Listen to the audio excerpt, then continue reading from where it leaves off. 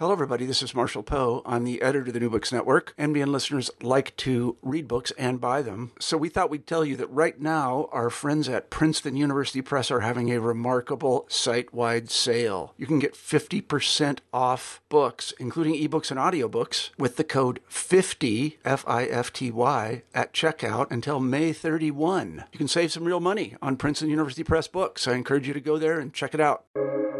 Welcome to the New Books Network.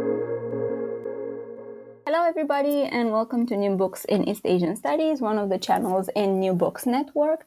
I'm your host, Victoria Lupashku, and we are here today with Dr. Mary Augusta Brazelton to talk about her latest book, Mass Vaccination, Citizens' Bodies and State Power in Modern China, published by Cornell University Press in 2019. Welcome, Dr. Brazelton. Thank you so much for having me. Absolutely. And before, I start with questions and everything that we do here, I also have to say that this is a very,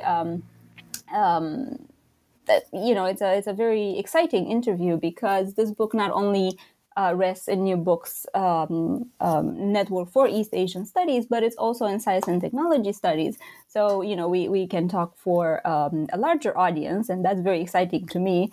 And I'm sure it is for you too, Dr. Brazelton. Absolutely. Great. So before anything else, let me ask you, a few questions for us, the listeners, and myself to get to know you and your work a little bit better. So could you please tell us how you came to this project? What got you interested in vaccinations, public health and biopolitics in China? That's a great question, a very big one. And I think I'd have to say that this project and these interests really began with a set of photographs. So this book started life as a PhD dissertation at Yale. And as a graduate student in a program for the history of science and medicine, who also had some language training in Chinese, I knew that I wanted to write my dissertation about the history of medicine and public health in China in some capacity, but I wasn't really sure how to narrow that focus. I was very fortunate, though, in that at this time, a scholar from Cambridge, Leon Rocha, was actually visiting my department. And Leon had spent quite a lot of time at the Needham Research Institute in Cambridge and encouraged me to take a look at a book by the founder of that institute, the Cambridge sinologist and historian of science, Joseph Needham. The book was called Science Outpost, and it was basically a compilation of Needham's experiences working as an administrator in China during the Second World War. Needham had taken a lot of photos during this time, traveling around various parts of unoccupied China, and one in particular caught my eye, of people sitting around a table filling ampoules with vaccines and sera in an institution called the National Epidemic Prevention Bureau in Kunming in southwest China. And that photo is actually in the book in chapter 4 on page 98. I couldn't help but include it. Absolutely. But that's in part because, as I was reading this book, this marvelous kind of account of Needham's experiences having studied China and then finally going there and meeting many people involved in the sciences there. His survey of this institute and his photographs of it really posed a lot of interesting questions. I wanted to know, who were these people gathered around this table packaging these vaccines and sera? What kinds of materials were they actually using? Because the photo really highlights the kind of material equipment that's necessary for the production of things like vaccines and sera. What were they doing in a small provincial capital in southwest China, Kunming being the capital of Yunnan province? And I just wanted to know so much more about the photo, the circumstances of its production, and really the conditions that had given rise to a vaccine and sera institute being in this location in southwest China. And that really launched me on this voyage to lots of archives and into these questions of what it means to talk about public health and biopolitics in China. Absolutely. And I think it's really, really fascinating, the amount of archival work that went into the book. It's more than impressive. And I will have a question later on about methodology and, access to all these places, which I'm sure it wasn't easy over the years. And also about the figures, right, that kind of stand out in this work of mass vaccination and the production of vaccines. Because it does seem that, these public bureaus and institutes do revolve around certain people, right, that kind of worked for and pushed them forward. But before that, I just want to mention that the book is comprised of 7 chapters, plus the introduction and then epilogue. And it is very, very well constructed and very well designed. And each chapter advances the information provided before it. So, you're never lost in the book. You have everything you need on every page. And that's, you never lose track of details, dates, names, the types of concurring epidemics, because sometimes, that can be a little bit confusing, but, everything is clear. And in the introduction, you argue for the consideration of vaccinations and for vaccination and mass vaccination to be more clear, as a means of political control as well as a measure of public health. And then, moreover, on page 1, you make the case that vaccines became medical technologies of governance that bound together the individual and the collective, the experts and the uneducated, the authorities and the citizens, right, to end the quote. So this clearly puts forward the scope of the book, and I would like to invite you to tell us a little bit more about the keywords and the key arguments in this introduction. Well, first of all, thank you for those very kind words, which really mean a lot from readers. And secondly, I think there are a couple of key terms and key arguments to stress at this point. I think one question of definition that really drove the project for me, especially early on, was simply thinking about what it means to actually establish mass vaccination, as opposed to perhaps just giving lots of people a vaccine against a disease. What actually defines systems of mass vaccination? And that was on my mind as I started kind of working out the strategy of essentially following one basic practice, immunization, against a variety of diseases in this one kind of polity of China ruled by multiple regimes over most decades of the 20th century. And thinking about that definition of mass vaccination from a sort of perspective of global health or the history of international health yields one kind of definition. So in the field of global health, the story of mass immunization in China is very much a post-1949 story of events in the People's Republic of China after its founding in that year. So if you look at reports of the World Health Organization, for example, from the 1970s, when the WHO was attempting to determine the state of smallpox vaccination around the world, then you see WHO experts like D.A. Henderson, Frank Fenner, and others essentially agreeing on the consensus that China's eradication of smallpox happened during the early People's Republic of China over the course of the 1950s and early 1960s, largely as a result of mass vaccination programs. And these were some of the early reports that I read when I was starting to get into the project, and I started to ask, well, how could this have happened? How do we understand mass vaccination as something that results in about 512 million people getting one vaccine against one disease over a little more than a decade? Right. And that's really what kind of led me on all this archival and other research to one of the arguments that I hope to make in the book, that mass vaccination, conceived as a set of people, materials, and systems that supported the production of immunity against diseases at a population level, that concept wasn't totally a product of simply the People's Republic of China, but it actually had important origins earlier in China's 20th century under the Republic of China, especially during the years of the Second Sino-Japanese War. And that's kind of a basic point to make that kind of comes out of the archives. But I think the second point that goes along with it, the one that kind of gains a bit more theoretical traction, hopefully, is that over those key mid-century decades of the kind of development and articulation of those systems, I think we do see the Republic and then the People's Republic asserting increasing responsibility for vaccinating people as a means of accumulating power over life, what we might call biopower in the Foucauldian framework. In some ways, this is often construed as asserting the power to protect life, but it can also be read as asserting the power to control life.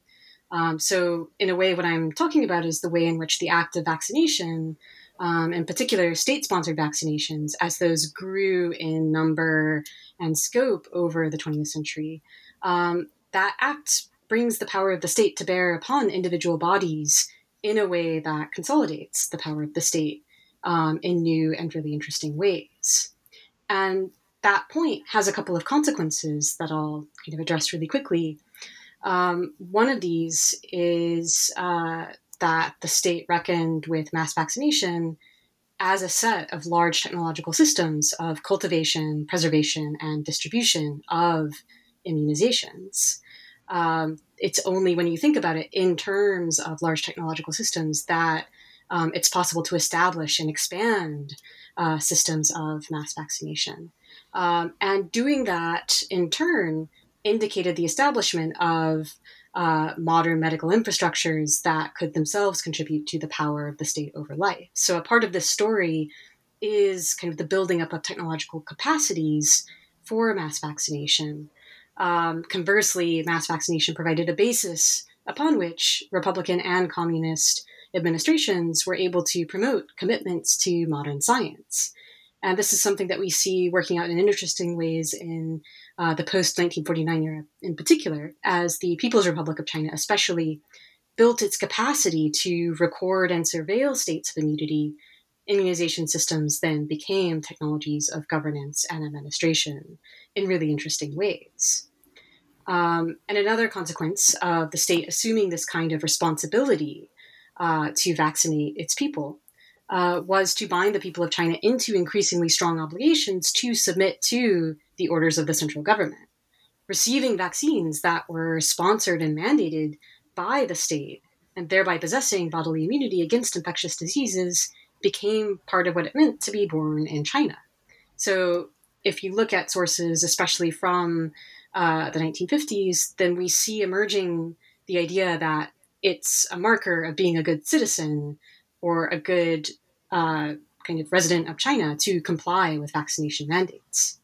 And here I drew on work by Adriana Petrina, as well as others, to think about concepts of biological citizenship as forms of national belonging in which claims are made on a biological basis to things like rights and care.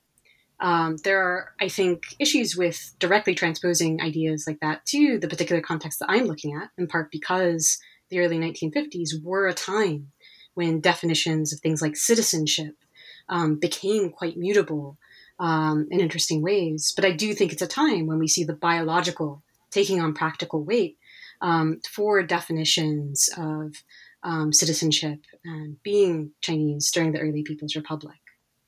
So I think those are some of the kind of consequences of the bigger points that I kept returning to over the course of my research. Absolutely, and I think the all of this also, is in conversation with how China is perceived and carves a space for itself in the international medical community, and underlines also the collaboration between different countries, also from the 30s, 40s, and so on. And I was very pleased to actually see that there were a few countries from the former Eastern Bloc that had very, very vigorous collaboration with China in terms of, exchanging vaccines and kind of having this almost under the wraps type of collaboration that we don't hear or we don't see necessarily being something that would come from, the WHO's Alma-Ata, right, conference, or would come from, so there's so much to absolutely, and I think that actually, No, sorry, go ahead. I was just going to say, no worries. I was just going to say, I think that's actually one of the most exciting areas for new research in the history of medicine going forward, is thinking about the socialist world and different transnational and transregional connections in the history of medicine, and especially in international health in the 20th century. So it's a very exciting area to be thinking about at this moment. Absolutely, and I mean, I'm very excited about it, and I hope our listeners share the same excitement. And we mentioned archival work and all sorts of places where we find this information, and it's very exciting for us. But would you like to say a little bit more about the challenges and the good things, right, that come out of this impressive number of sources and institutional context that you had to navigate, in Europe, in Asia, in United States, how this jive together? Well, thank you. I was extremely fortunate to have all kinds of institutional privileges that allow me to have the time and the funding to go to so many places. So, for example, a pre-dissertation grant enabled me to go to Shanghai and Kunming and Chongqing very early on in my research process. And that really, really helped me structure the project, think about how I wanted to approach it, gave me a sense of the kinds of sources that were available in different archives. Likewise, I had a graduate research fellowship from the National Science Foundation that gave me the time and space to be able to go to China for a year and do the archival work. So I was tremendously fortunate in all kinds of ways. And of course, that doesn't mean that there weren't challenges as well as benefits to being able to go to these different sites. Constraints on the kind of archival work I could do in China shaped my approach from the beginning, as it has for lots of people. I began my graduate studies around the time that the No. 2 historical archives in Nanjing were kind of closed for a long period of time. So in a sense, from the beginning, I was really interested in working on kind of a period of 20th century Chinese history that might look more closely at, for instance, the Second Sino-Japanese War, that might involve looking at a different archival base that took me to local and provincial collections in Southwest China. And I should say I was not at all the only person doing this. There were lots of other colleagues and friends I had at the time, and we all kind of shared materials and information, which was really lovely. And so I think, there were lots of ways in which constraints were ultimately productive. And I was especially happy to start thinking about kind of regional archives in Yunnan province in particular, because I think reading the literature, there were still a lot of interesting question marks for me about the significance of Southwest China in kind of modern Chinese history. And so that was something that I was quite happy to kind of turn towards. Another challenge, I think, was perhaps conceptual. And this was related to, in some ways, the benefits of having access to a variety of different sources. Given so many different primary source materials, how might you account for the conditions in which these materials were produced? How do you stitch together a coherent narrative if you're looking at the League of Nations on the one hand, and, Wei Shengshu, Public Health Administration records in China on the other? And of course, this is a universal research question that I think everybody has to deal with in their own way. But it meant that I had to think very carefully about each document that I looked at. How do the conditions in which this document was produced matter to how I think about it and how I read it? In some cases, this entailed particularly strong burdens to think about the context of the literature. So, for example, with the material from the early PRC, looking at things like propaganda, radio broadcasts, or posters. I found the work of Sigrid Schmalzer and Amanda Smith really useful in terms of thinking about how to read propaganda materials carefully to understand the messages that they might have. And then, in addition to that, I found myself thinking a lot about the particular nature of Chinese archives that I was using, that I was looking at. That's in part because some things were off limits. I was very, very lucky insofar as the archivists that I worked with were very, very kind and very helpful. But sometimes I couldn't look at, for example, personal files. And so I had to think about kind of how to approach those kinds of constraints. But also I think there was an interesting question in terms of the disciplinary expectations of the history of science. As I mentioned, I was writing the dissertation within a history of science and medicine program. I now teach in a department for the history and philosophy of science.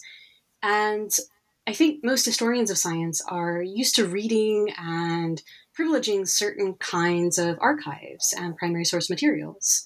So, the laboratory notebooks of Pasteur or Darwin's networks of correspondence. Even though those aren't necessarily the kinds of materials that are kept in, say, the Yunnan Provincial Archives or other kinds of archives that I was looking at them. And there's actually a very good piece on this question of sources in the history of science by Sujit Sivasundram, a colleague of mine at Cambridge, in a recent issue of the journal ISIS. So really that piece and the broader questions that I had focused on the idea of what do you do when most of what you're looking at is, a speculative plan, perhaps, or a list of laboratory equipment that is very interesting on its own merits, but how does it actually speak to a broader narrative? And so that really was something that I found myself returning to as I traveled to various archives, not just in China, but also looking at the French colonial collections in France, looking at the League of Nations archives in Geneva. And I think hopefully those questions ended up informing my narrative, especially insofar as one of the arguments that I make in the later chapters is that we see the state's capacity to record information about immunization increasing along with its actual capacity to vaccinate against diseases like smallpox, typhoid, and cholera. And so that question of the nature of the sources is something that I keep coming back to and reflecting in my work. Absolutely. And I think one reason for which I asked this question is because, among the listeners and, myself included, these questions are formative at the beginning of a career or, right after grad school or at the beginning of grad school. And, there are multiple interests that might, such an answer might serve. So it's always interesting and important, right, to talk about how we approach these documents and, what do you do when you enter an archive? You're fortunate enough you got into it. So then what do you do, right? And I think that's actually, that's something else that's worth noting is, for my part, I know that whenever I go to an archive, I've got this overwhelming sense that, I have to make every day count because I've come so far and, there's so much that's been invested in getting me to this point that, in a sense, that can almost be an enemy because you get so worried about finding the perfect set of documents that it's actually probably better in some ways to just kind of look over the Mulu, the catalogs, think about kind of the bigger picture. Anyway, that's just a side note. Yeah. No, absolutely, yes. And, we all have stories of, we get into the archive and then, the pen doesn't work. You need a pencil, not a pen. You need, like all of that. But, oh, yeah. Or, there's no electricity or whatever, things like that. Exactly. So, yeah. With that in mind, I think we get to this idea that, mass vaccination and immunization became to exist in China right at the beginning of the 20th century, right in the first half. And I think chapter 1 paints this background very well, and also it brings into discussion the development of microbiology as a discipline in China. And going back to a little bit to the idea of these figures, important people that moved the discipline and moved the coming into being of vaccines and immunization as we know it today. I was wondering whether you could mention a little bit about these and the historical conditions at the time that enabled these people or not, right, to materialize their plans they had from the very, very beginning. Certainly. In many ways, the main character of the book, so to speak, is probably the figure Tang Feifan, this individual who was at the top of his class to graduate from the Xiangya Medical College in Hunan that was affiliated with Yale, who did postdoctoral training at Peking Union Medical College in Harvard, who ended up at the helm of this institute that I studied, the National Epidemic Prevention Bureau, which took on primary responsibility for the production of vaccines and sera in China during and after the war. So in some ways, he becomes a central figure as somebody who eventually took on this leading role, but even earlier than that, in the early 20th century, before the outbreak of war, was operating at very high, if not the highest levels of the field of bacteriology and immunology as they were coalescing. So this is somebody who works with Henry Dale, Nobel laureate in London on research, who's involved in a global community of microbiology. And Tang is perhaps exceptional in the work that he does and the kind of research that he is publishing on. But he's not the only Chinese researcher at all who was involved in the development of microbiology as a discipline in China, of course. And I make the point in the book that in the 1920s and 30s, microbiology in China comprised a fairly small community whose members had gone to the same schools and worked in the same places. So we see many going to the American Ivy League, to Columbia and Harvard, figures like Xia Shaowen, Chen Zhongxian, Lin Peiqing, Yu He, and so on. And these figures, although they have training in these locations, they are also training in China, again, at the famous Peking Union Medical College. And so what we see in the broader context of the Chinese sciences is a pretty strong affiliation with the Anglo-American educational tradition, which isn't necessarily so obvious. In the history of medicine in China more broadly, there's increasing interest and attention given to the many Chinese students who went to Japan in the early 20th century, especially to study medicine, as well as to the role of overseas Chinese in the study and practice of medicine. And that's something that my colleague Wayne Soon is particularly interested in. But the figures that kept occurring and the sources that I was looking at in terms of people who were working on bacteriology and virology, even before they necessarily identified with those disciplines, they tended to kind of operate in this ambit of Anglo-American medical research. And so we see kind of that relatively elite kind of professional community informing the figures who then embark on processes of professionalization in the 1910s, 20s, and early 30s. So thinking of the historical conditions, the background against these figures are working, they're translating terms, they're setting up journals and professional associations, they're traveling abroad to work with colleagues, even during a period when China itself is undergoing, of course, tremendous upheaval. Given the 1911 revolution, followed by the emergence of regional militarism and what's called the warlord era, through till the end of the 1920s and the consolidation of nationalist power.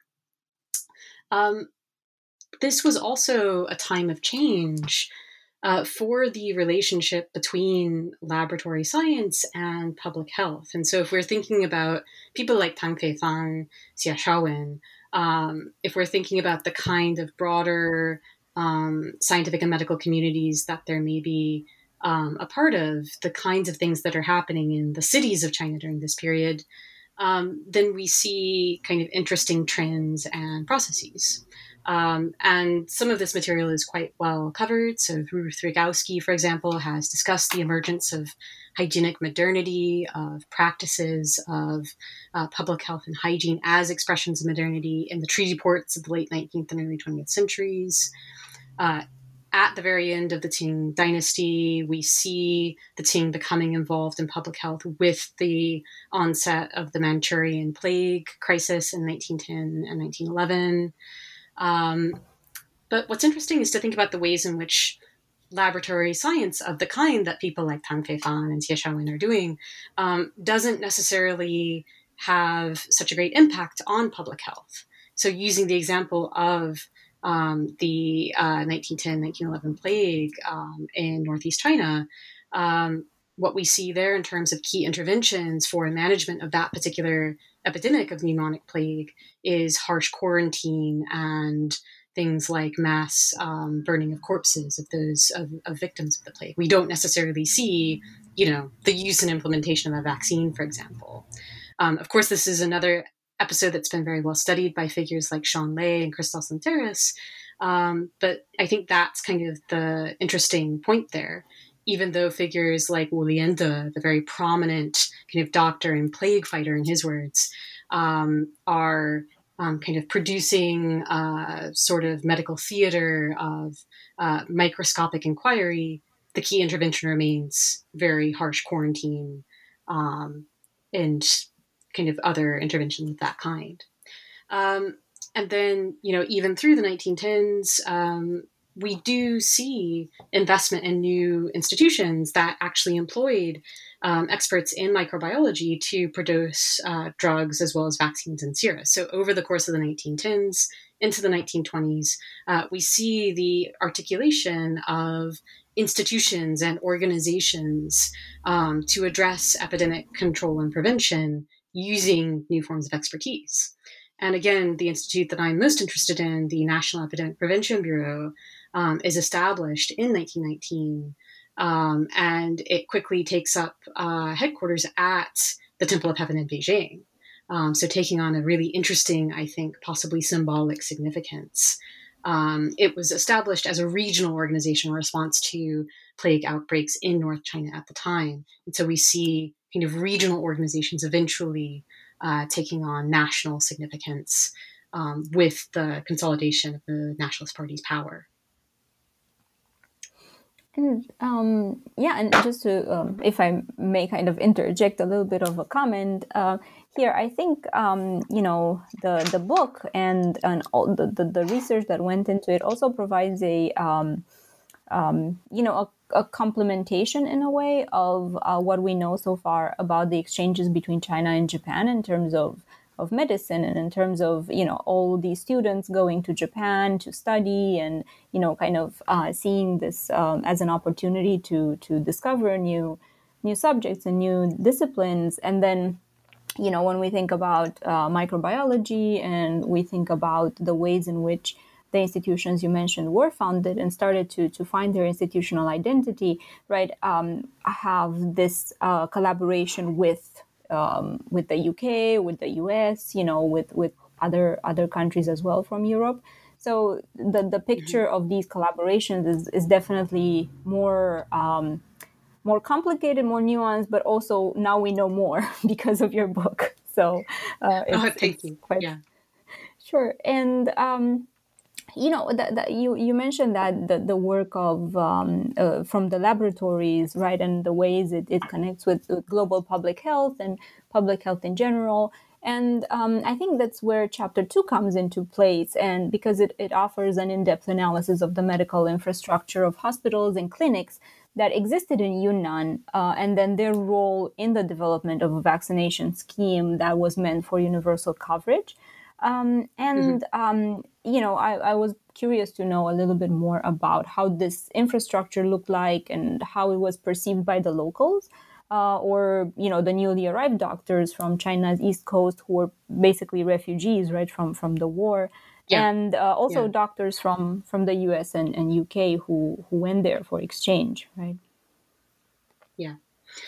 So I think what's really interesting about this material is the way in which you do see, as you say, kind of refugee physicians and researchers who in 1937 move from the eastern cities of Beijing and Shanghai and Nanjing inland to southwest China, fleeing Japanese occupation. So when the nationalist regime moves to Chongqing, a number of administrators and industrialists, but also academics and intellectuals go with them to what becomes known as the Dahofang, the hinterland that remains unoccupied.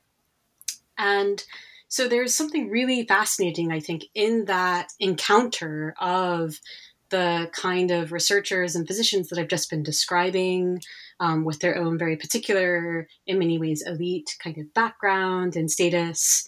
What happens when they get to Yunnan in particular. And I'll say a bit in a minute about kind of why so many of them end up in Yunnan and the city of Kunming. But for now, it's just worthwhile to know that in 1937, we have this migration. And in most of the accounts that I read before I really got into the earlier archives, it was striking how Chinese physicians who were moving from the eastern cities, as well as American and European colleagues, kind of played up the status of Yunnan as this backwards hinterland with very little medical infrastructure. So this kind of view of the Southwest was one of a sort of tabula rasa, where there was very little in the way of public health administration. And that's what I kind of had in mind when I went to some of the archives that I thought could help shed light on the situation before 1937. I knew that there had been a strong French presence in Yunnan from the work of Florence Bretella-Tably, who's done a lot of work on the French sphere of influence in South China. And she was very, very helpful in pointing me to useful resources. And what I ultimately found was that actually by 1937, there was a network of hospitals and clinics pretty well established in Yunnan. And I believe about 7 clinics in the city of Kunming itself. And this network had hybrid origins in terms of things like Christian missionary presences. And missionary medicine had, of course, had a very long history in many different parts of China.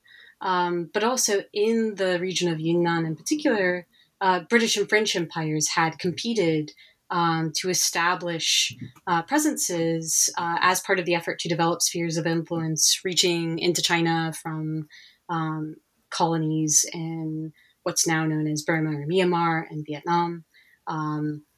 And so medicine was seen as a useful way of cultivating local influence, establishing a hospital or a clinic with a physician who could offer local consultations, was seen in some cases as a means of forwarding the so-called civilizing mission of the colonial enterprise, especially in the French context. And so that's kind of the basic narrative of the different kinds of foreign figures and influences who are involved. At the same time, this infrastructure actually involved people from a variety of different backgrounds, and their efforts to establish various medical and public health enterprises in Yunnan were also mediated by the various administrations ruling Yunnan, by the warlords Tang Jiyao and Long Yun. So it was actually a really fascinatingly pluralistic space where people from a variety of different backgrounds studied methods of Western medicine, were involved in giving care of various kinds to local Chinese populations in Kunming and other areas. So, for example, the French set up a variety of hospitals. And these, when I say the French, I mean typically military medical officers sent north from the French colony of French Indochina. And yet these clinics also involved medical workers who identified as Vietnamese. And in fact, the latter group constituted some of the most significant and lasting figures in French-backed efforts to promote public health and medicine in Yunnan before 1937. Vaccination was a part of this infrastructure, especially in the case of French efforts. And we see smallpox vaccine and the lymph that's necessary for Jennerian smallpox vaccine being sent to Yunnan from Pasteur Institutes in French Indochina. We also see British efforts as well to introduce Jennerian vaccination against smallpox. And you can see this in the reports of the British Imperial Maritime Customs Service as well. And that's kind of that was a very useful source for this chapter. But again, the regional militarists, the warlords Tang Jiao and Long Yun, were quite important figures in the construction of various health establishments, not only as the chief figures with whom agents of empire sought to curry influence, but also as independent actors who themselves made contributions to the establishment of medical infrastructures in Yunnan. So, for example, the militarist Tang Jiao had actually approved a vaccination training center in Kunming in 1914, long before the Republic of China, the nominally national government, provided a central mandate for this kind of work.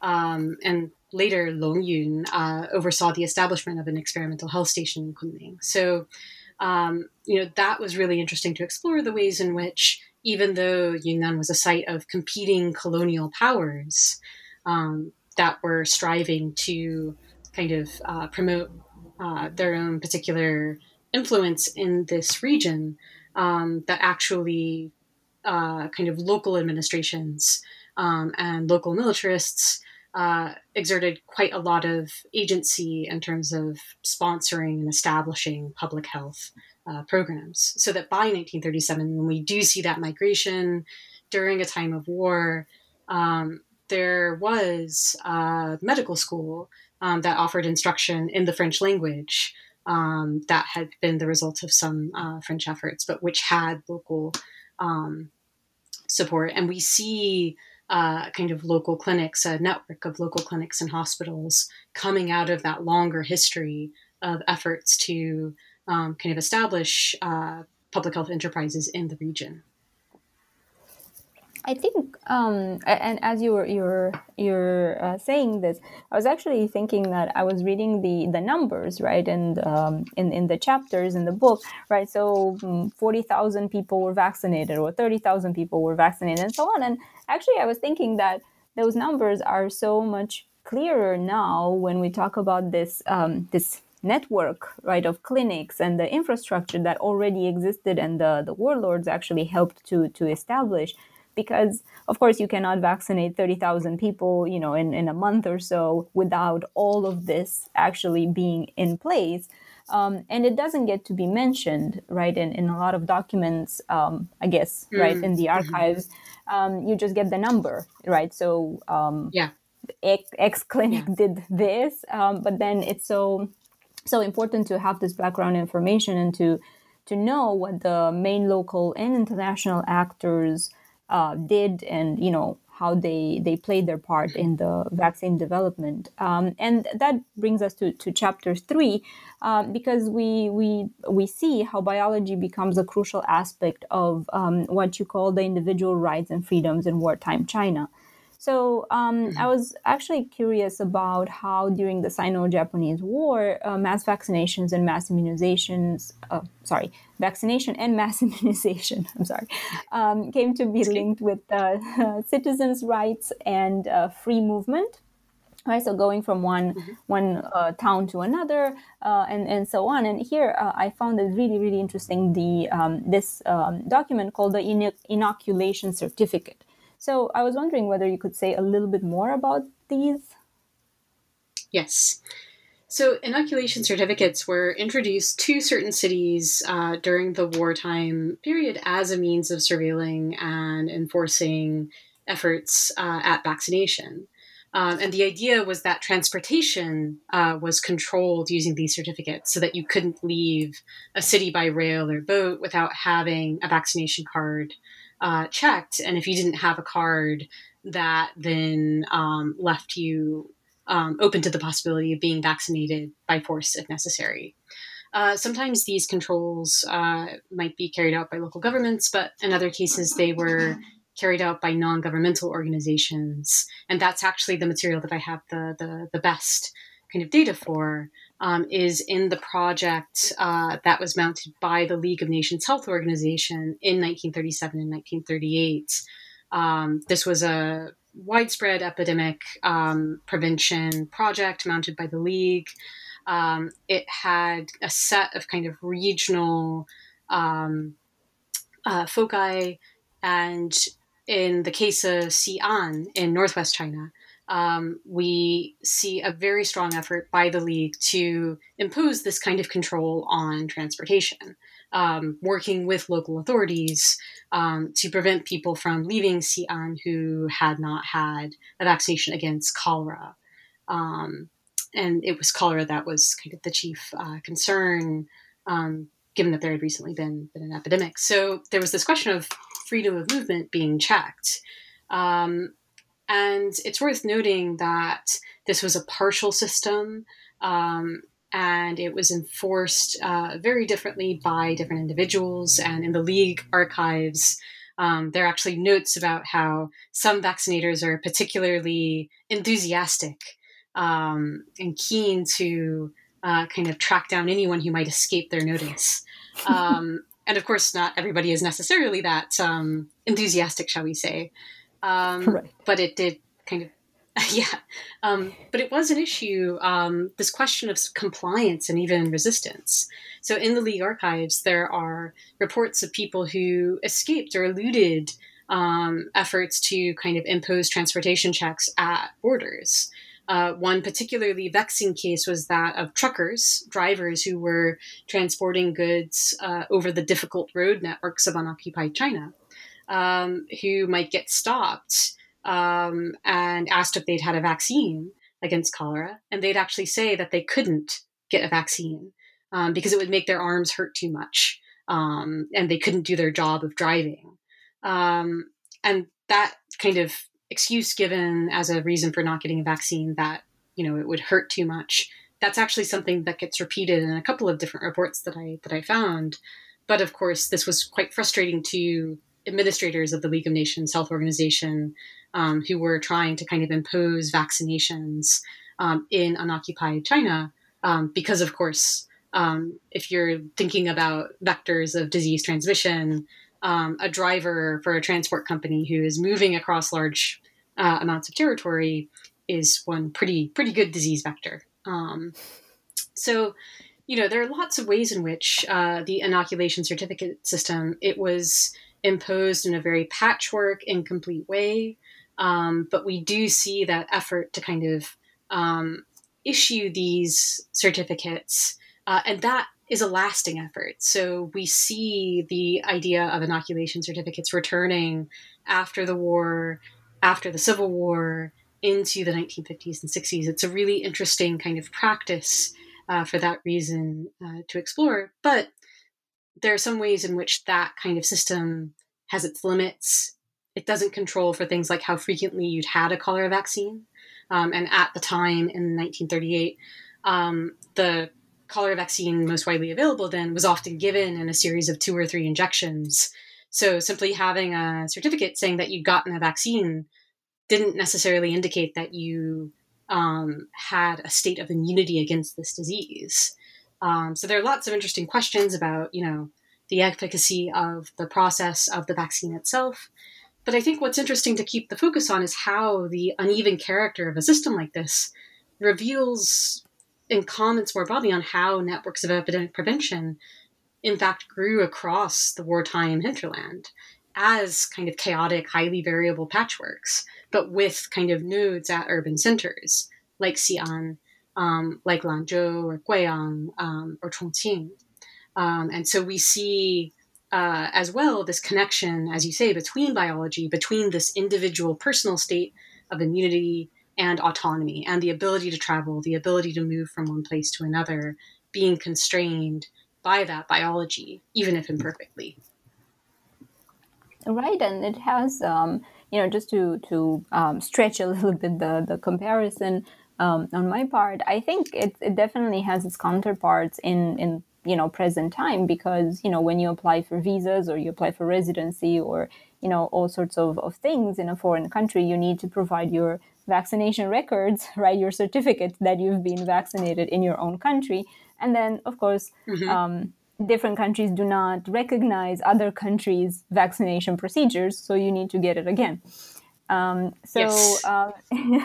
It's and of course, I mean, the comparison is skewed, but just the idea how these certificates came to be and how they were used, and what were the nodes that they emerged from is quite fascinating to me to learn. Yeah, I actually have a vaccination card from the WHO that I got when I first started traveling back and forth to China to show that I had the appropriate vaccinations. And so it's taken on this interesting meaning to me as I've learned more and more about that particular kind of record keeping in form. Right. Yeah. Yes. And then, the digitization of very old records, right? That, for example, I can't get mine anymore because, my Romania, my country, didn't actually archive them very well. So, it was just old paper. Let's recycle it. So, but joke aside, I really think that Kunming was a very important node, right? Pivotal node in the vaccine production. And of course, my belief is informed by Chapter 4. And of course, it's provided the start, very important start in mass immunization processes, right? And you mentioned that the changing relationship between medical sciences, public health, and state building in China led to the formation of a particular immunological community. And this particular community was a product of southwestern China.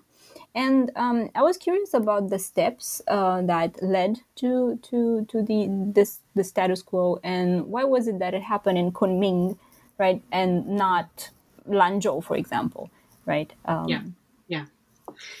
I think that's a fascinating counterfactual. Actually, why not Lanzhou? But if we're thinking about the outbreak of war in 1937 disrupting the communities of microbiology that were forming in China that we've talked about, then it's really interesting to contemplate the ways in which moving to Southwest China as part of the wartime migration following the nationalist state reconfigured these communities in really fascinating ways.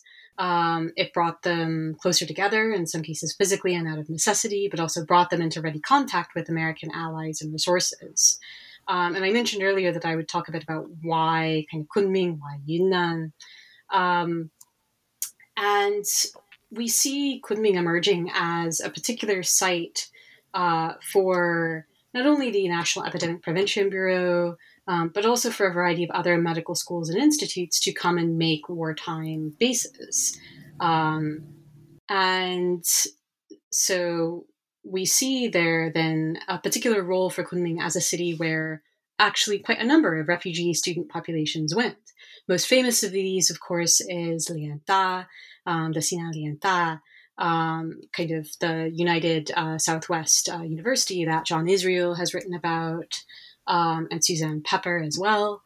And so we see Kunming emerging and looking particularly attractive to academics and intellectuals during the war for several reasons.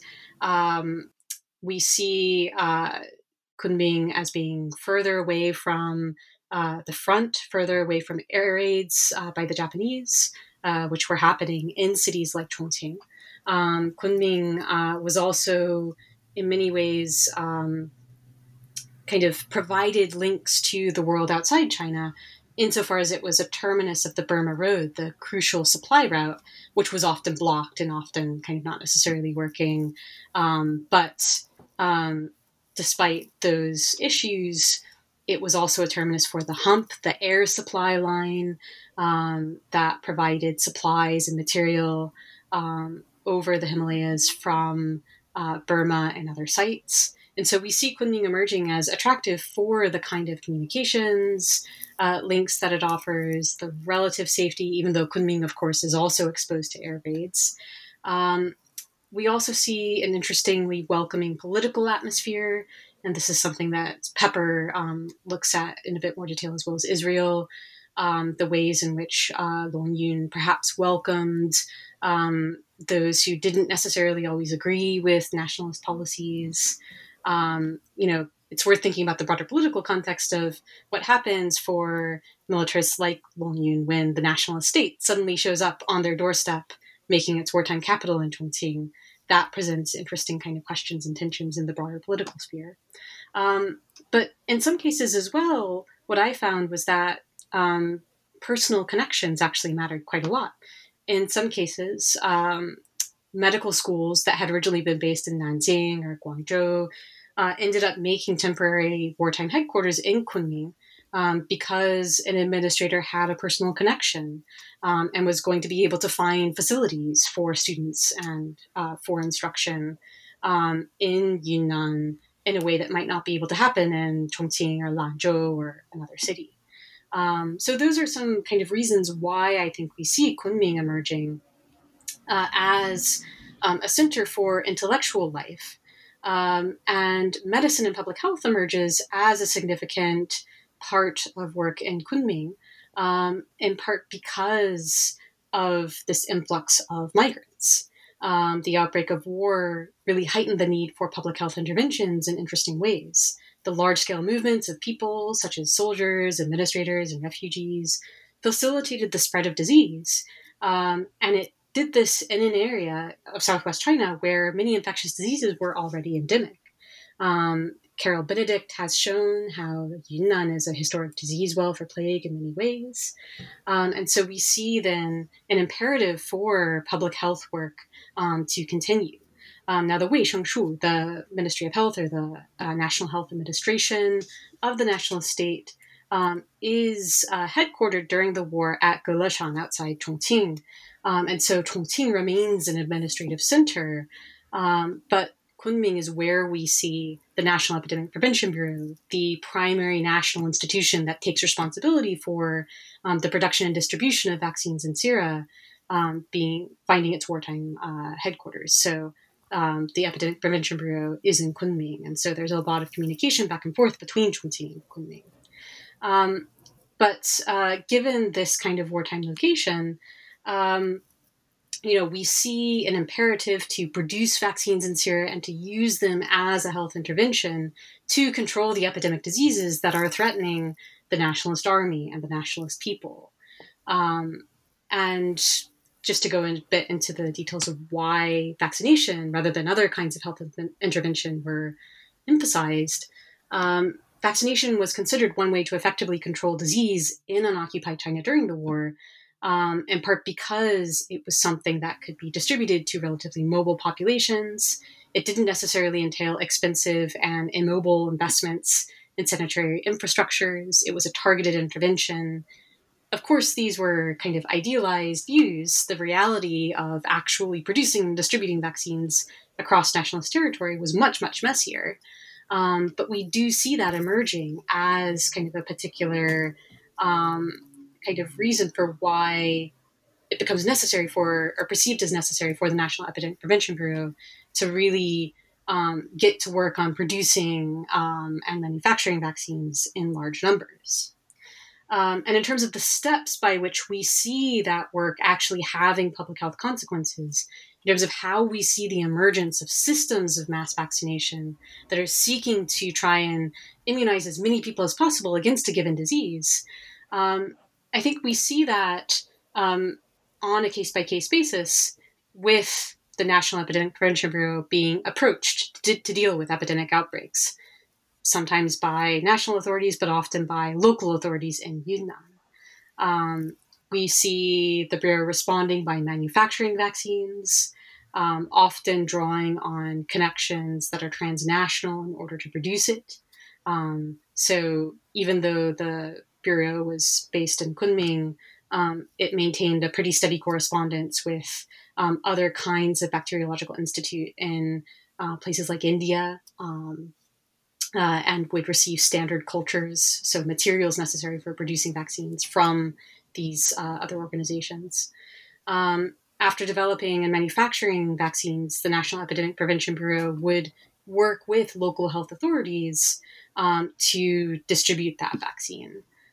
So this entailed coordination with the public health administrations in Kunming, in Yunnan, but it also drew in other groups, like refugee medical students, to actually provide immunizations. And so, for example, the student paper of the Tongji Medical College, which had moved to Kunming during the war, makes reference to the activities of its students temporarily based in Kunming to help distribute vaccines on the part of the Epidemic Prevention Bureau. So, that's why I say in some ways the move to Southwest China of a variety of experts and students in the biomedical sciences as they were emerging, that move threw populations together in interesting ways. And it also ended up having the result of them working together and working with local health administrators to develop and then distribute vaccines against various diseases. And I think also the one other detail that can go here is this idea of the national defense, right? So vaccines and mass immunization as a way to defend China, right, during the war. Yes, and absolutely. That also underscores this idea that China was not, the Republic of China and then the PRC was not necessarily an isolated entity by all means, right? And I think there's and you do point to this later in the later chapters, but I wanted to punctuate it now a little bit and to say that. Right, this openness that we see through these collaborations is quite important to describe, right, the 20th century and China, and how the vaccine is also a little bit co-opted into the idea of protecting the country, protecting the citizens, and so on. So I don't know if was anything you wanted to add to this, but I felt I should mention it. Absolutely. No, I mean, I think the first point about kind of vaccination as part of a strategy for national defense is really significant and important to think about how epidemic prevention was a part of kind of military kind of approaches. And I think you see that in some of the literature of the time, some of the things that people like Jing Baoshan, health administrator, discuss in the pieces that they publish. They talk specifically about how epidemic prevention is something that will benefit the entire population, that will strengthen the war effort. And then along with that, I think it's in part because of that imperative of wartime development and aid and the war effort that we see really interesting kind of global connections. And as you were saying, the kind of significance to global public health is really fascinating, in part because we tend to think about China's significance to global public health in terms of really specific institutions, like the Peking Union Medical College or the Rockefeller Foundation. We tend to think of it in terms of unidirectional aid from, say, the West to China. But there's really so much more to explore in terms of the kind of transnational connections that we see emerging over the course of the 20th century. So, just within the wartime period, I've already mentioned the League of Nations Health Organization kind of project, the ways in which we see connections to the Haffkine Institute in Mumbai emerging as a significant kind of site for Chinese researchers. There are all kinds of other transnational connections that I think are really fascinating to explore. And those connections don't necessarily go away after the Civil War and after the 1949 establishment of the People's Republic, but they do transform in really interesting ways. So maybe I'll pause there.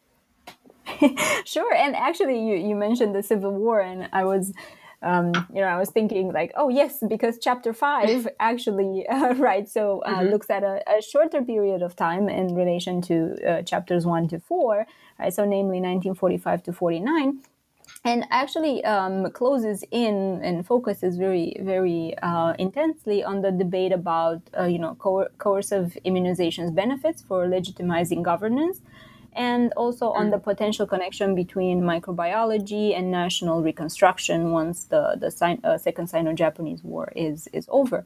So how did these debates play out during the Civil War, and how did the infrastructure built during the Second Sino-Japanese War and before it, right, contributed to a better reach of mass immunization, vaccine production, and better public health initiatives overall?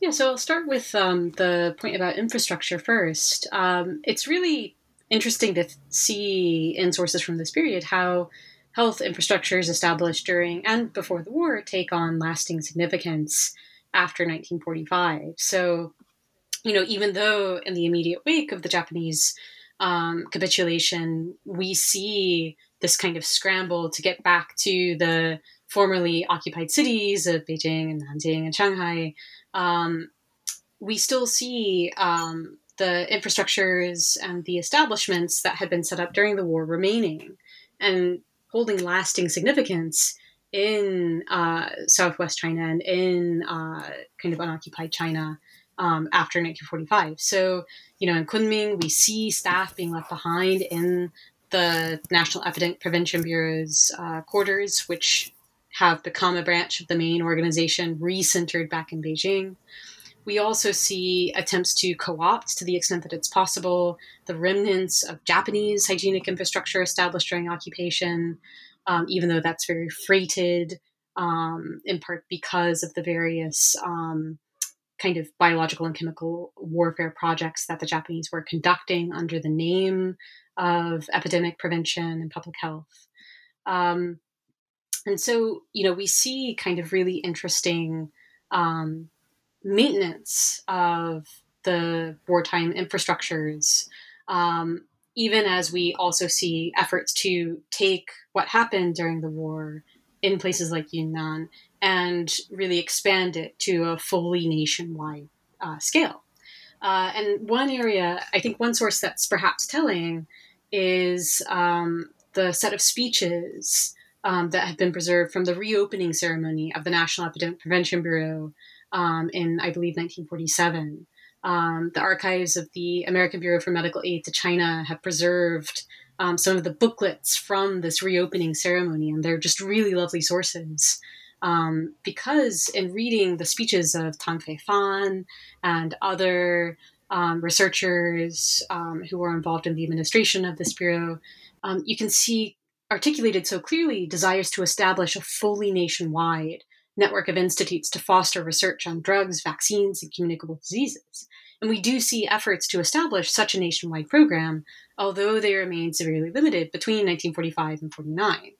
So, for example, we see immunization certificate programs being adopted in certain cities to a limited extent. But there are two issues with this. First, geography, the sheer size of attempting to establish a nationwide network in the midst of wartime efforts at reconstruction and emerging civil war, and limited funding. Of course, the period after 1945 is one of economic crisis, and that figured in debates over the role that science could play in national reconstruction. And we see this quite keenly, I think, with discussions of the BCG vaccine, the Bacille Calmette-Guerin vaccine against tuberculosis.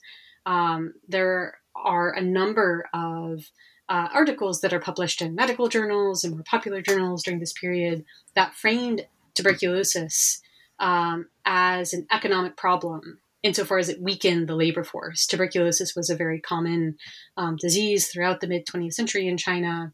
And the argument that was put forward in a lot of these pieces was that it was hurting the economy because it was basically producing an ill and weak kind of labor force.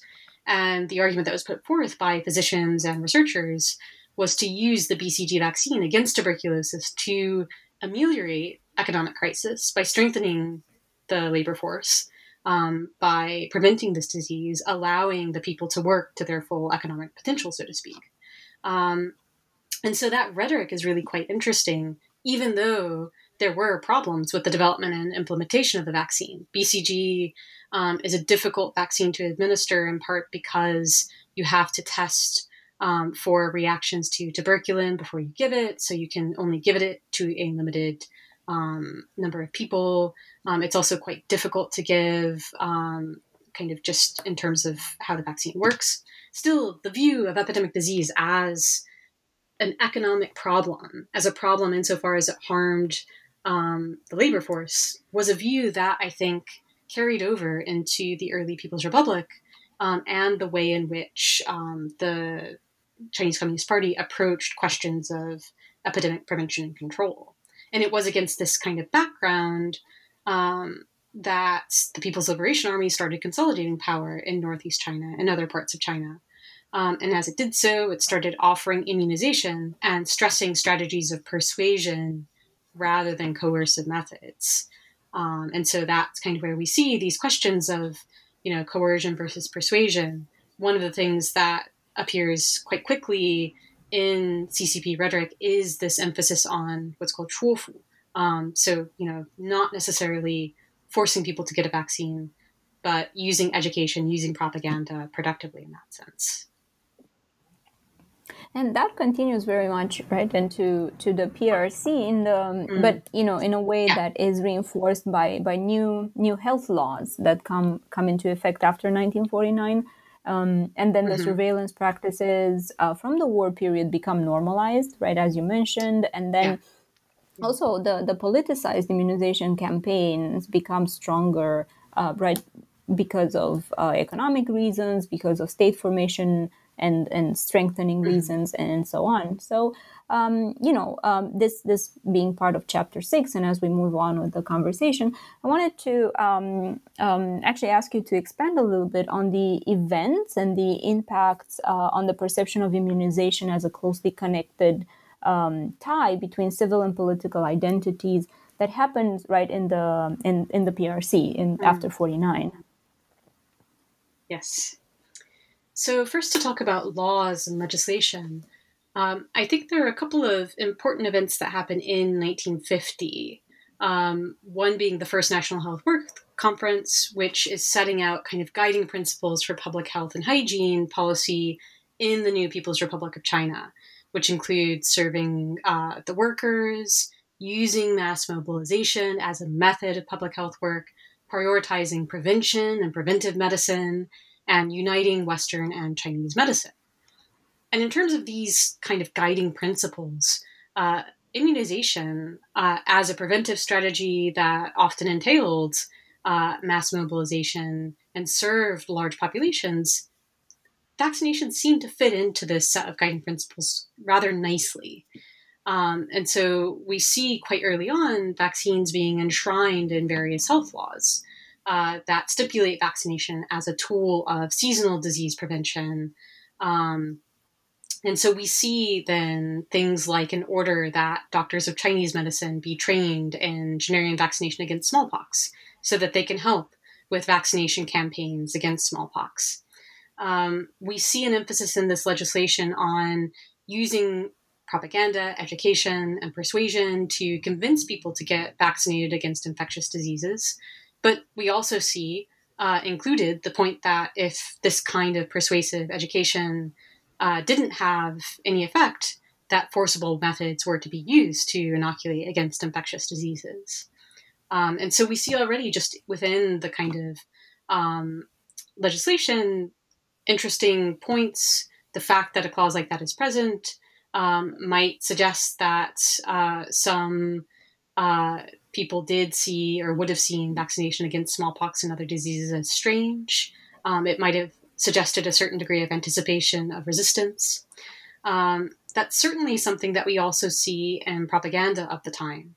So radio broadcasts from the early 1950s often set up kind of dramatic scenarios that kind of present characters who are vaccine skeptics in different ways. So a very common scenario might be for a radio play to have one character be an elderly gentleman who's having a conversation with one of his friends about how he doesn't need to get a vaccine because he's already lived for so long without getting sick. So why bother? And this conversation gets overheard by a young physician who kind of presents the face of the new China that's emerging and explains to these elderly gentlemen why it would be good to get a vaccine. Of course, these are all fictional scenarios, but they're designed to appeal to popular listeners. That kind of suggests perhaps the kinds of fears and concerns that listeners might have. While being aware of the particular situated nature of things like a radio broadcast, we do see perhaps anticipation of certain kinds of attitudes towards vaccination and towards the particular laws that are enacted to kind of promote and even enforce immunization against infectious diseases. And alongside that, I think, in kind of policies and in things like handbooks, instructing vaccination teams on how to do their work, we see the importance of surveillance and recording and record keeping really being stressed. So new systems of record keeping, surveillance, and accountability accompanied the implementation of public health policies that mandated vaccination. And this is something that I think fits into really strong literature by people like Tong Lam on social surveys, or Arnab Ghosh on statistics, Tom Mulaney on census taking. This is something that I think is part of a broader context of the early People's Republic. But in terms of vaccination and public health, it's fascinating to see the ways in which vaccination records start to take on a lot more texture. And some of this, as I say, is really quite strongly directed from the top down through things like vaccinators' handbooks that really stress the necessity of taking records on the part of vaccination teams.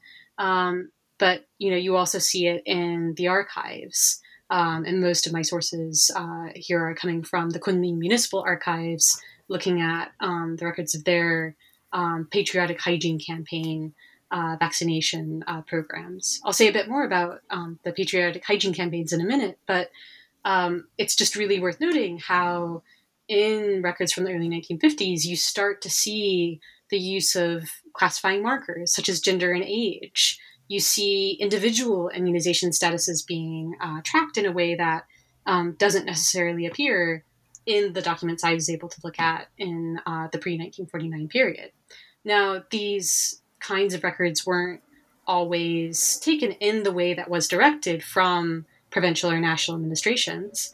In a lot of the records that I looked at, the vaccinators had actually crossed out the categories that they had been given. So the age kind of categories in which they were supposed to mark, how many people they had vaccinated. They would kind of adjust the forms that they were given to suit their own purposes. So it's quite difficult in some ways to actually make data from different drives commensurable. But just the fact that that kind of texture exists is in itself quite revealing and quite fascinating. But, we also see other means in which vaccination record keeping is integrated with other forms of accountability. So we see household vaccinations being recorded in household register books, being incorporated into the HUCO system in different ways, being carried out through door-to-door surveys. And we also see, again, the vaccine certificate system appearing in terms of controls on travel, although discussions of it in the post-1949 period tend to attribute that system to Soviet precedent rather than any other, which is kind of fascinating in and of itself. Again, the 1950s are, of course, a period of Sino-Soviet alliance. And it is that broader geopolitical configuration that gives rise to the patriotic hygiene campaigns, which actually form the backbone for many of the immunization drives of the early 1950s. So the patriotic hygiene campaigns are a program that emerges out of the Korean War and China's involvement in the Korean conflict on the part of North Korea against South Korea and the United States. And as Ruth Rogowski and Albert Cowdery have explored, these campaigns actually respond to a very specific allegation on the part of China and North Korea that the United States was conducting bacteriological warfare in North Korea and Northeast China. So as I say, Cowdery and Rogowski have done a lot of work on that particular kind of story, but it gave rise to, and it offered justification for a set of nationwide hygienic campaigns. And again, it's quite interesting because it harkens back to the wartime use of vaccines in a military context as a strategic means of protecting the health of a national population. But here being used in a context that is extremely and vocally anti-American. And so it's really in that context that we see the establishment of these new patriotic hygiene campaigns that are kind of repeated, that are involved in mass inoculation work against things like smallpox, but also cholera and typhoid fever. And also I wanted to interject, but I didn't want to. Okay. So I think another important thing was this way more intense collaboration, or, even a little bit antagonistic type of relationship that, say, the Soviet Union and, China, PRC, and, the Eastern Bloc, United States, and, had, right, after the 1950s in terms of health and in terms of public health. The WHO coming into place and actually praising, right, the PRC success model of public health before and after, right, Alma-Ata's conference.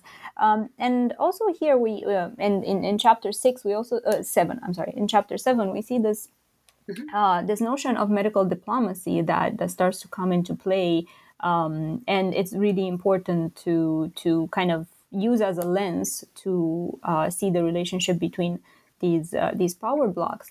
And I was thinking, and I'm sure the listeners would want to know more about the most important aspects of this period, right? So after 1960s, and what can be said about the relationship between medical diplomacy, global health, and local epidemiological conditions that determine citizens' position in relation to the state. Yes, so that's a meaty question. So I'm really glad to approach this and to think about this chapter, which in some ways sort of broadens the scope of the discussion and thinks a bit about the implications of some of the narratives that I had identified for this question of China's role in global health.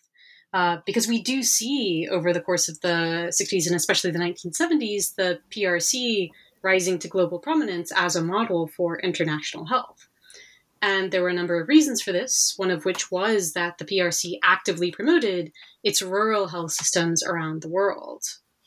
And when I say its rural health systems, as promoted by the PRC, this typically included the training of the well-known barefoot doctors, these paraprofessional medical workers who gave basic clinical care in village settings while also contributing to agricultural labor. But they also included the establishment of clinics, the combination of Western and traditional medicine in different cases. And as Miriam Gross has pointed out, it's really worth noting that these were not necessarily the most prominent features of public health as it was practiced in the PRC. And she explores this in her work on schistosomiasis. But, that is kind of one of the things that we see being exported around the world by the People's Republic. And one venue for that exportation was programs of medical diplomacy, by which I mean the use of medical aid to shape transnational relationships. So a bit of context, after the Sino-Soviet split around the early 1960s, the PRC saw allies in what was then called the non-aligned Third World, the predominantly decolonized states of Africa, Southeast Asia, and Latin America. And specifically, one of the key motivations for seeking allies was competition between the PRC and the Republic of China on Taiwan for recognition as the sole legitimate government over both the mainland and the island of Taiwan. And so we see then the PRC employing medical diplomacy in service of this aim of kind of building alliances and gaining recognition and legitimacy. And so we see then China sending medical teams and equipment and setting up student exchanges as a means of promoting its model of rural health as something that can be useful to these so-called non-aligned states. And so we see this happening, especially in Africa over the course of the later 1960s. Alicia Altorfer-Ong has a very good study of Tanzania that was really useful for me. And we see essentially the kind of promotion of this particular form of rural health, and vaccines being an important part of this. Again, insofar as vaccines are something that can be moved, that can be transported, and that provide a very clear and potent symbol of kind of medical aid and medical modernity. And so, that's one way in which we see the PRC really building an international profile in terms of its achievements and accomplishments in health. At the same time, the PRC sought to promote its rural health systems in the field of international health. Really across the world in different ways. After the kind of period of rapprochement with the United States, especially in the early 1970s, we see delegations coming from Europe and North America and being shown highly mediated visions of the kind of rural health systems that China was sponsoring and that China was promoting.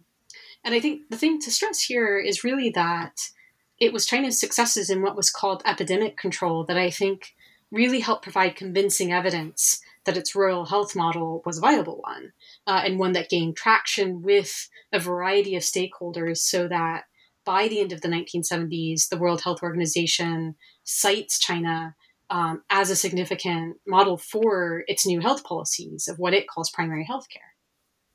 And so successes in epidemic control are essentially kind of providing evidence that China's model is one that works.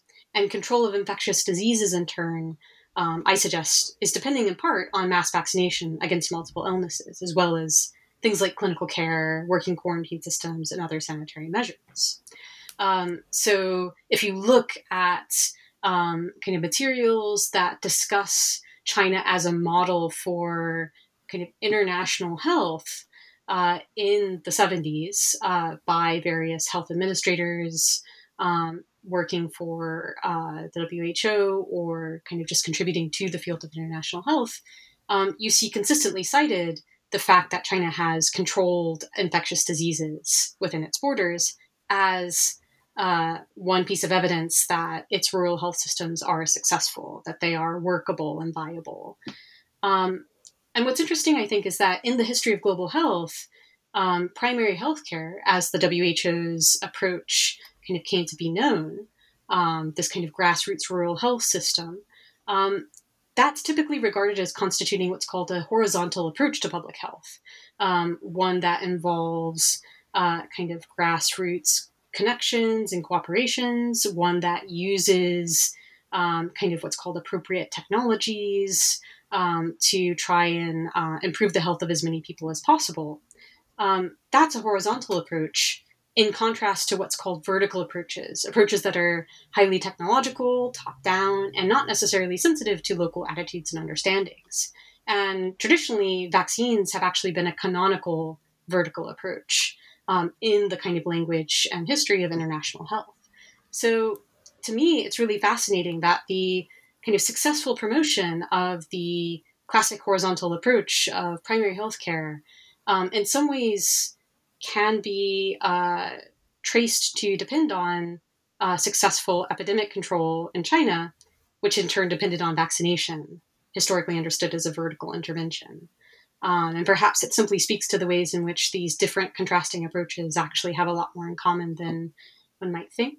But I think it kind of speaks to also the significance in China's promotion of this rural health model and the particular view that it has of that relationship between state and people, and the ways in which that played out in global health. Absolutely, and it's a really momentous relationship that the WHO starts to promote in terms of talking about China's successful epidemic control and horizontal approach to public health, and then to see how that plays out in the world, but also in different other countries. Whether it's Europe or it's Latin America or it's Africa, and the connections that start to form from there, and then our own understanding being altered, right, to grasp all of this and understand how history is being written in this way. I would love to ask more questions, but I think we already have taken a lot of your time. So I was wondering whether you could tell us more about your current projects and what are you working on right now? Sure. Well, I've got two projects that I'm spending a lot of time thinking about. One looking at the history of an educational project, the Institut Franco-Chinois in the city of Lyon, between 1921 and 1950. And it's basically an institute that sought to educate Chinese students in technical disciplines.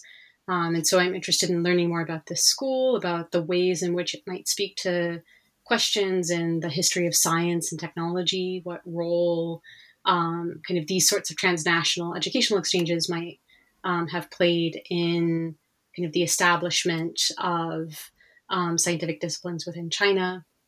And so that's something that I'm kind of hoping to be able to go and look at archives for quite soon.